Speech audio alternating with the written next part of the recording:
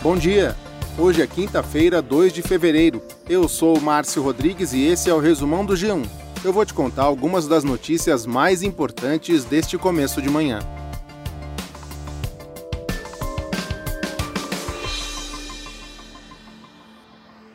Arthur Lira e Rodrigo Pacheco foram reeleitos para as presidências da Câmara e do Senado.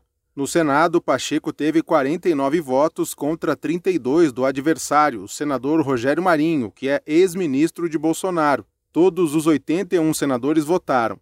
Pacheco precisava de no mínimo 41 votos para ser reeleito presidente do Senado. Nenhum senador votou em branco.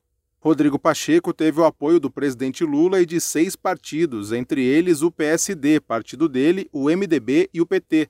Depois do resultado, Pacheco disse que a polarização tóxica do Brasil precisa acabar e que o país precisa ser pacificado. A democracia está de pé pelo trabalho de quem se dispõe ao diálogo e não ao confronto.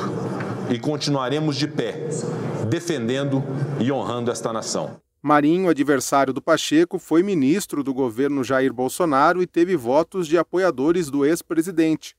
Já na Câmara, Arthur Lira foi reeleito com uma votação recorde. Lira teve 464 votos entre os 509 deputados que votaram. O deputado Chico Alencar teve 21 votos e Marcel Van Hatten 19. Foram 5 votos em branco e 4 abstenções. Lira é um dos principais articuladores políticos do Centrão. Para esta eleição, conseguiu fazer alianças com vários partidos de posições políticas diferentes, como o PT e o PL.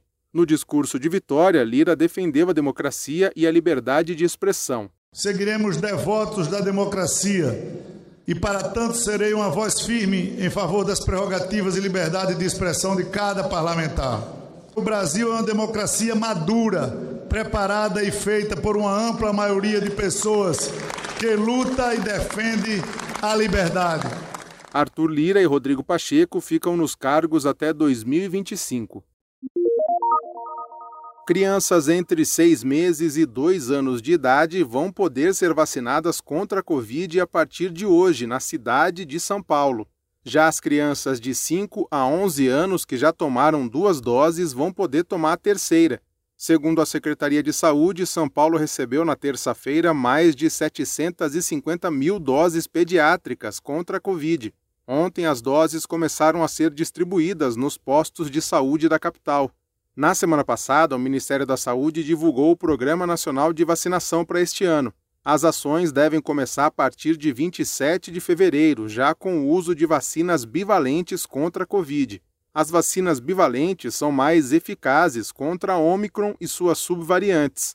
As vacinas bivalentes vão ser usadas primeiro em pessoas com maior risco de ter formas graves da doença, em idosos com mais de 60 anos e pessoas com deficiência.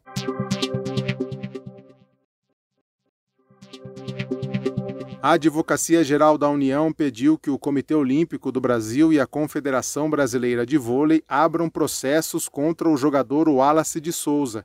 Na última segunda-feira, o Wallace fez um post com insinuações sobre dar um tiro no presidente Lula. A AGU pede a pena máxima prevista, que é multa de R$100 mil e banimento do esporte. A Advocacia Geral da União alega que o post do Wallace é incitação ao crime. O COB já tinha dito que ia pedir a abertura de um processo no Conselho de Ética. Já a Confederação de Vôlei enviou o caso para o STJD, o Superior Tribunal de Justiça Desportiva. O Cruzeiro, o atual clube do Wallace, suspendeu o atleta por tempo indeterminado. Na terça-feira, o Wallace se retratou nas redes sociais, depois de apagar a postagem. Ele pediu desculpas e disse que não tinha intenção de incitar a violência contra Lula. O Wallace é apoiador de Jair Bolsonaro e, no ano passado, fez campanha a favor da reeleição do ex-presidente. E atenção com essa aqui. Criminosos estão aplicando um novo golpe com máquina de cartão. Primeiro, eles fingem que são funcionários de empresas responsáveis pelas maquininhas.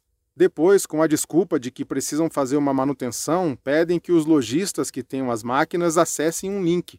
Quando o lojista clica no link, acaba instalando um vírus que permite que a quadrilha acesse o sistema da máquina de forma remota.